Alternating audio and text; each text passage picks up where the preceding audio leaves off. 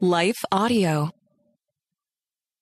The How to Study the Bible podcast is brought to you by BibleStudyTools.com and is part of the Life Audio Faith Toolkit series. For more inspirational faith-affirming podcasts, visit lifeaudio.com. Every single day you face temptation, and every single day is a day where you're going to be able to have tools to remember who you really are, to remember who you belong to, because you, my friend, are a son or daughter of God. Hey everyone, welcome back to How to Study the Bible. I am your host, Nicole Eunice, and I'm so glad to be back. Although I very much enjoyed learning from Drew in the past couple of weeks, it's my just honor and delight to wrap up this series with you. It's been rich, hasn't it? It's been good. There's just something, I think, in our culture and our world that tempts us to believe that it's like quantity over quality. Like if I'm really going to be a student of the Word, if I'm going to be serious about my relationship with Christ, I've got to be putting a lot in.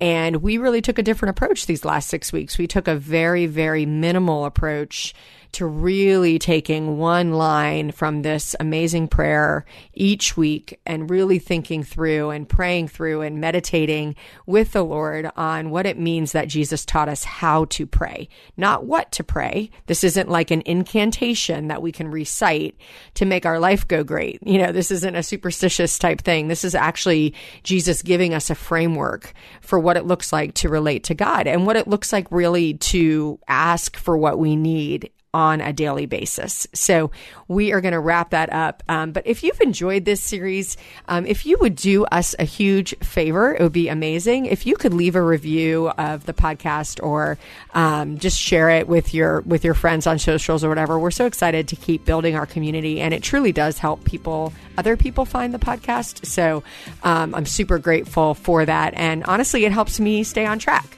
Because when I see your reviews and kind of what you're getting out of this, it really shapes the content to come. So thank you guys.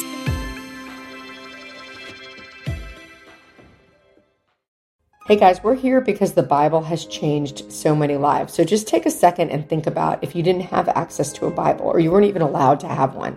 This is a reality that many around the world are facing, which is why I want to tell you about one of our partners, Cru. Cru has missionaries in almost every country, and they are seeing people come to know Jesus. There's just one thing they're missing, a Bible in their own language, and that's where you come in. For only $24 a month, you can provide 3 people with Bibles each and every month. When you sign up to provide 3 Bibles with a monthly gift of $24, Cru will also provide meals to 12 hungry individuals through their humanitarian aid ministry. Plus, you'll receive a free copy of my new book, Not What I Signed Up For. Simply text STUDY to 71326 to help today. That's STUDY, or visit give.cru.org/study. Again, that's give.cru.org/study. Message and data rates may apply and available to U.S. addresses only. Hello, folks. My name is Derek Greer, and I'm reaching out to fellow pastors and church leaders just like you to join me and other Christian leaders and organizations throughout the nation as we come together on June 8th and 9th for National Unity Weekend. Together, we will show the love of Jesus as we serve our communities on Saturday, June 8th, and then preach from a shared text on Sunday, June 9th. To register, go to unityweekend.com. That's unityweekend.com to join us as we unite the church and unite the nation. Let's get into our content for today. We are in Matthew chapter 6. I want to read the whole prayer because context is so important. You know, we're going to look at just the last line, but let's review where we've been if you would join me in prayer. Our Father in heaven, hallowed be your name. Your kingdom come, your will be done on earth as it is in heaven. Give us today our daily bread and forgive us our debts as we also have forgiven our debtors. And lead us not into temptation, but deliver us from the evil one. And I always, in my way of learning the prayer, in another place in the Gospels, it says, "For yours is the kingdom, the power, and the glory. Amen." And I love that. Yours is the kingdom, yours is the power, yours is the glory. Beautiful ending to this powerful prayer. So we're going to be looking at verse 13, just verse 13 today. Matthew chapter 6, verse 13. That was the phrase, the little couplet that said, "Lead us not into temptation, but deliver us from the evil one." So this is one where our theology, our study is actually very important, because there's a lot of different stories out there, right? About temptation, about the evil one, about the enemy. And this gives us an opportunity to go straight to the source, to go to Jesus Christ himself, who encourages us to pray this way. So let's go through our method and ask the questions that we ask every week. So the first question is, what does it say? And I'm hopeful that if you're asking the question, what does it say, you want to slow down and ask some questions of this phrase, right? Like ask some questions of the text. The first question that comes to mind for me right away is, does God lead us to temptation? Does God lead us to sin? Because it kind of sounds like that, right? So I'm writing that question down. And then the next question I have is, how does God deliver us? What does that look like? Who's the evil one? These are the questions that we want to be asking when we're talking about a phrase like this. Now, many of you might have quick answers like that. Most likely, those are answers that you have from your childhood, from the denomination that you were raised in. There's a wide variety of ways that people engage with the concept of spiritual warfare, of who an evil one is. That ranges from many of us who live practically like there is no such thing as an enemy, and there is no such thing as a spiritual realm at all, and that Jesus is really more about like life lessons that we can apply here. That's one side of the spectrum. Into the other side of the spectrum, which has a very strong emphasis on spiritual life. In fact, spiritual life is more important than physical life, and that there are many, many things that you must understand and do in order to avoid the evil one, including such things as not speaking things out into existence because the evil one can find them and take them, or the idea that the evil one can be inside of you. And that's a very wide spectrum of experiences that we can have coming to the text.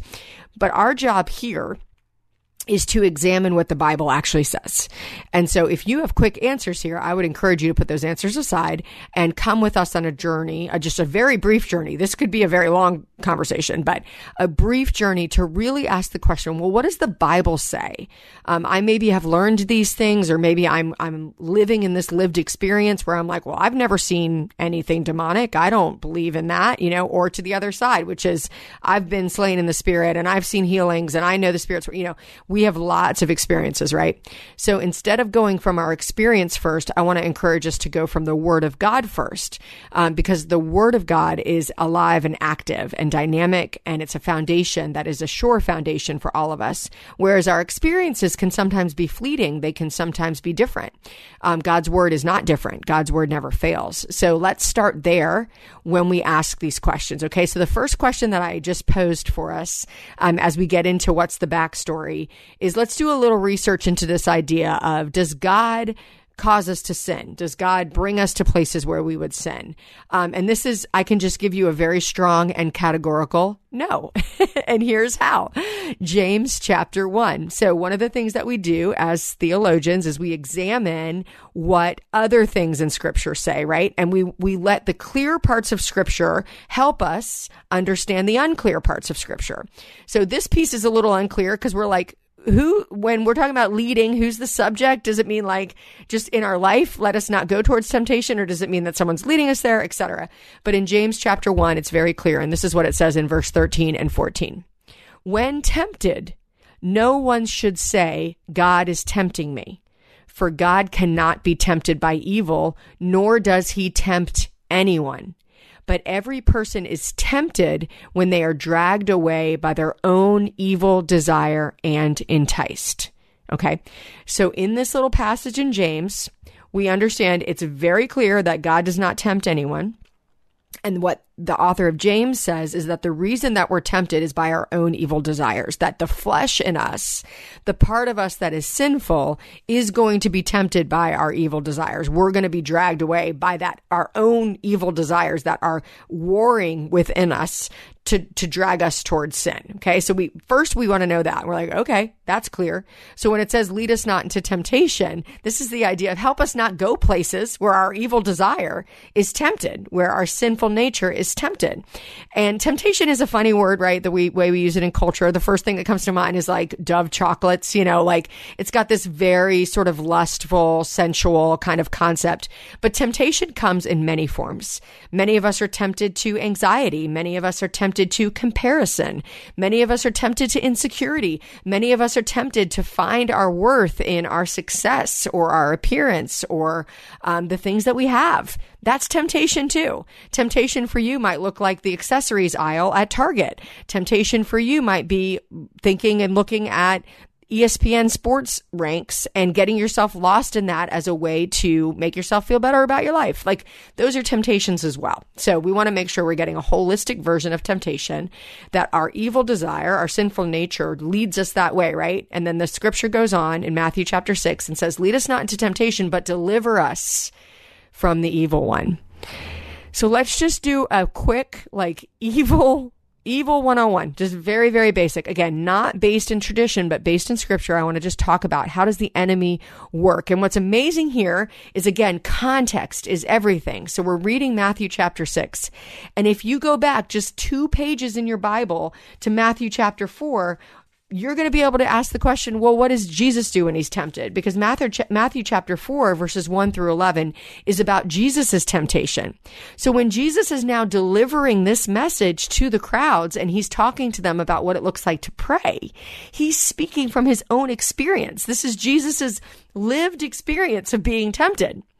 And he's saying, hey, when you are tempted, God, lead us not into temptation, but deliver us from evil. Jesus himself has experienced this just a couple pages before, right, in Matthew. So if you go and read Matthew 4, 1 through 11, and this would be a whole different series, but we can look at how Jesus was tempted by the evil one if we want a case study in understanding how the evil one works.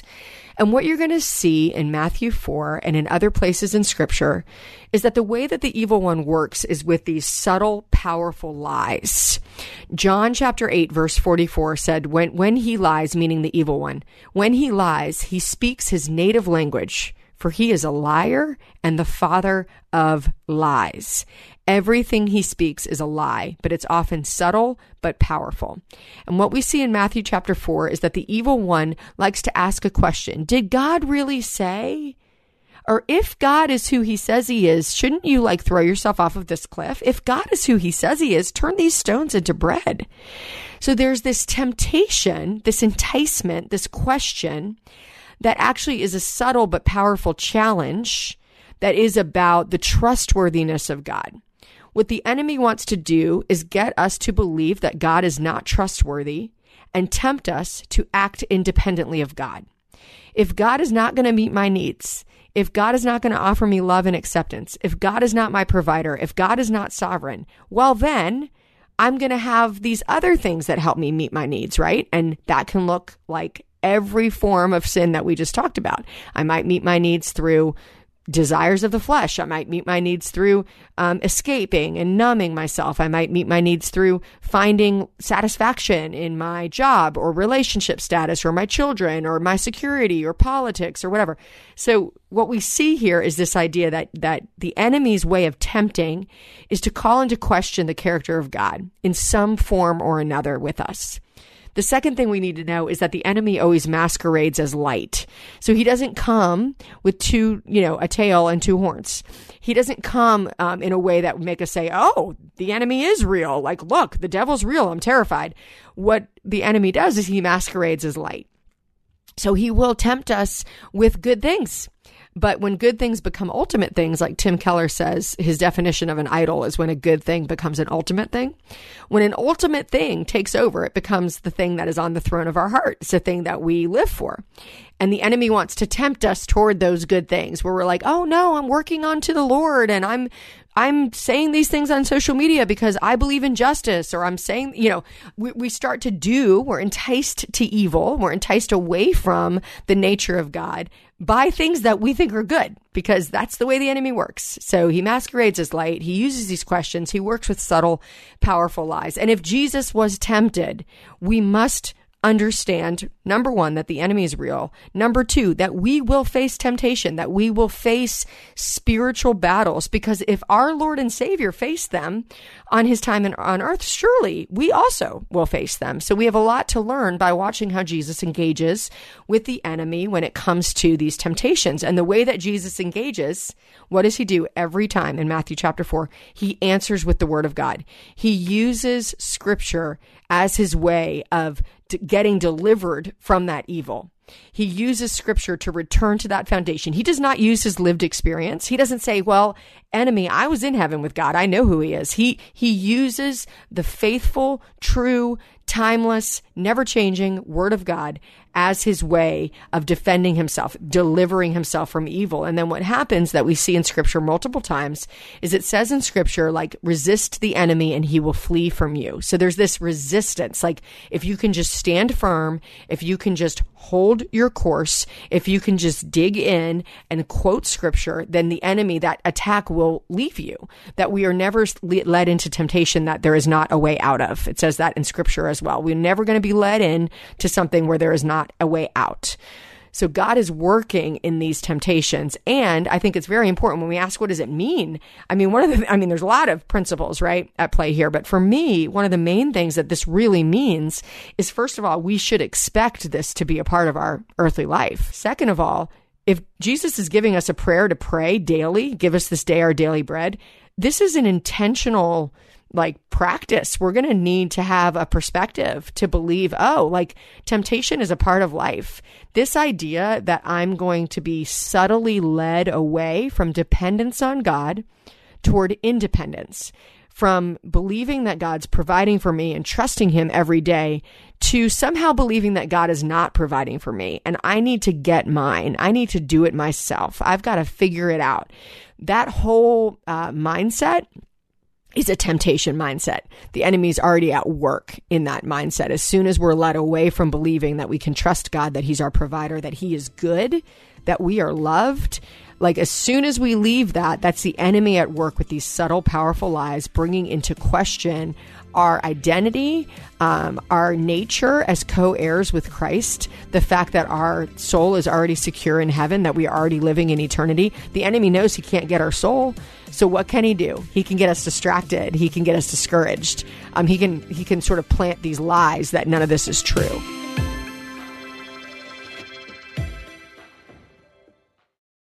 Hey guys, we're here because the Bible has changed so many lives. So just take a second and think about if you didn't have access to a Bible or you weren't even allowed to have one. This is a reality that many around the world are facing, which is why I want to tell you about one of our partners, Cru. Cru has missionaries in almost every country, and they are seeing people come to know Jesus. There's just one thing they're missing, a Bible in their own language, and that's where you come in. For only $24 a month, you can provide 3 people with Bibles each and every month. When you sign up to provide 3 Bibles with a monthly gift of $24, Cru will also provide meals to 12 hungry individuals through their humanitarian aid ministry. Plus, you'll receive a free copy of my new book, Not What I Signed Up For. Simply text STUDY to 71326 to help today. That's STUDY, or visit give.cru.org/study. Again, that's give.cru.org/study. Message and data rates may apply and available to U.S. addresses only. Hello, folks. My name is Derek Greer, and I'm reaching out to fellow pastors and church leaders just like you to join me and other Christian leaders and organizations throughout the nation as we come together on June 8th and 9th for National Unity Weekend. Together, we will show the love of Jesus as we serve our communities on Saturday, June 8th, and then preach from a shared text on Sunday, June 9th. To register, go to unityweekend.com. That's unityweekend.com to join us as we unite the church and unite the nation. What I take away from this, the fact that this line is in here, right? This is a short prayer. And if we think about the idea that Jesus is calling us on how to pray, this concept that we are going to face battles in this world, and that temptation is ever present in our life. And your temptation might, like I said, your temptation, again, might not look like a bar of chocolate or sort of all the other things we might think of when we hear the word temptation. Your temptation might be any subtle mindset that leads you away from trusting in the nature of God. This is why I'm so passionate about the way we spend time in the Word of God every single day. Because every single day you face temptation, and every single day is a day where you're going to be able to have tools to remember who you really are, to remember who you belong to, because you, my friend, are a son or daughter of God. You, my friend, have been called worthy. You are a co-heir with Christ. You are already sons and daughters of glory. So the enemy wants to work against that narrative, and anything that he can do masquerading as light to distract us or lead us away from that narrative, he's going to do. And that's on the daily. So as we pray this prayer and as we wrap up this series, I think this is a beautiful way to remember, when we pray for yours is the kingdom, yours is the power, yours is the glory, we're reminded once again that we have a Father, our Father, right? We are in community. We have a communal identity as children of God, and that we have a Father in heaven. We don't have a boss in heaven. We don't have a manager in heaven. We don't have a genie in heaven.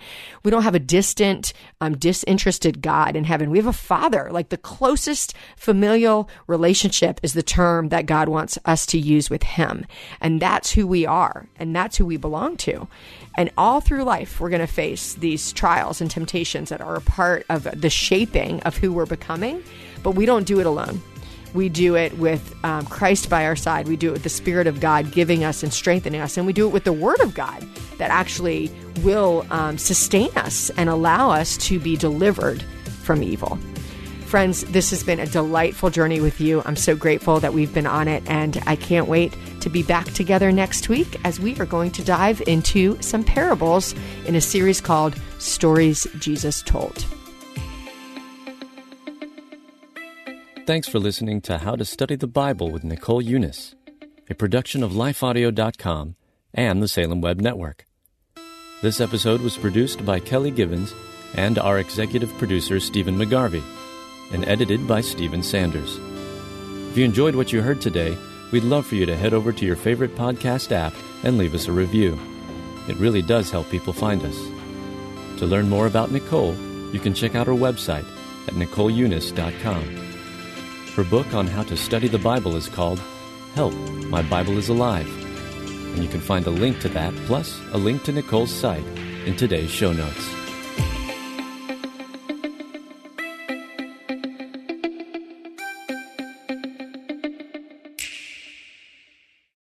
Hello, Quinice Petway here, co-host of the Your Daily Bible Verse podcast. Are you someone who loves to take a deep dive into God's Word, one verse at a time, to explore His will for your life and desire to draw closer to Him? If that sounds like you, I'd love to invite you to head over to lifeaudio.com and search Your Daily Bible Verse to tune in and subscribe for daily inspiration, life application, and spiritual transformation through the in-depth exploration of God's Word.